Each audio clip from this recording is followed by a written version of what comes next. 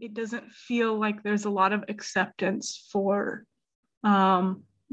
maybe it's just that we don't feel that there's a lot of acceptance. Maybe there would be if we tried, but it feels like, well, Islam and whatever culture we're around that's connected to Islam is so interconnected that there's not really room for us, or that if we were to bring, I would say, a dish from our culture, that people would question it, people wouldn't be as open to eating it, yet we have to be open to doing everything this new way, you know, and eating these new foods and completely assimilating to this new way, whether it's, you know, cultural.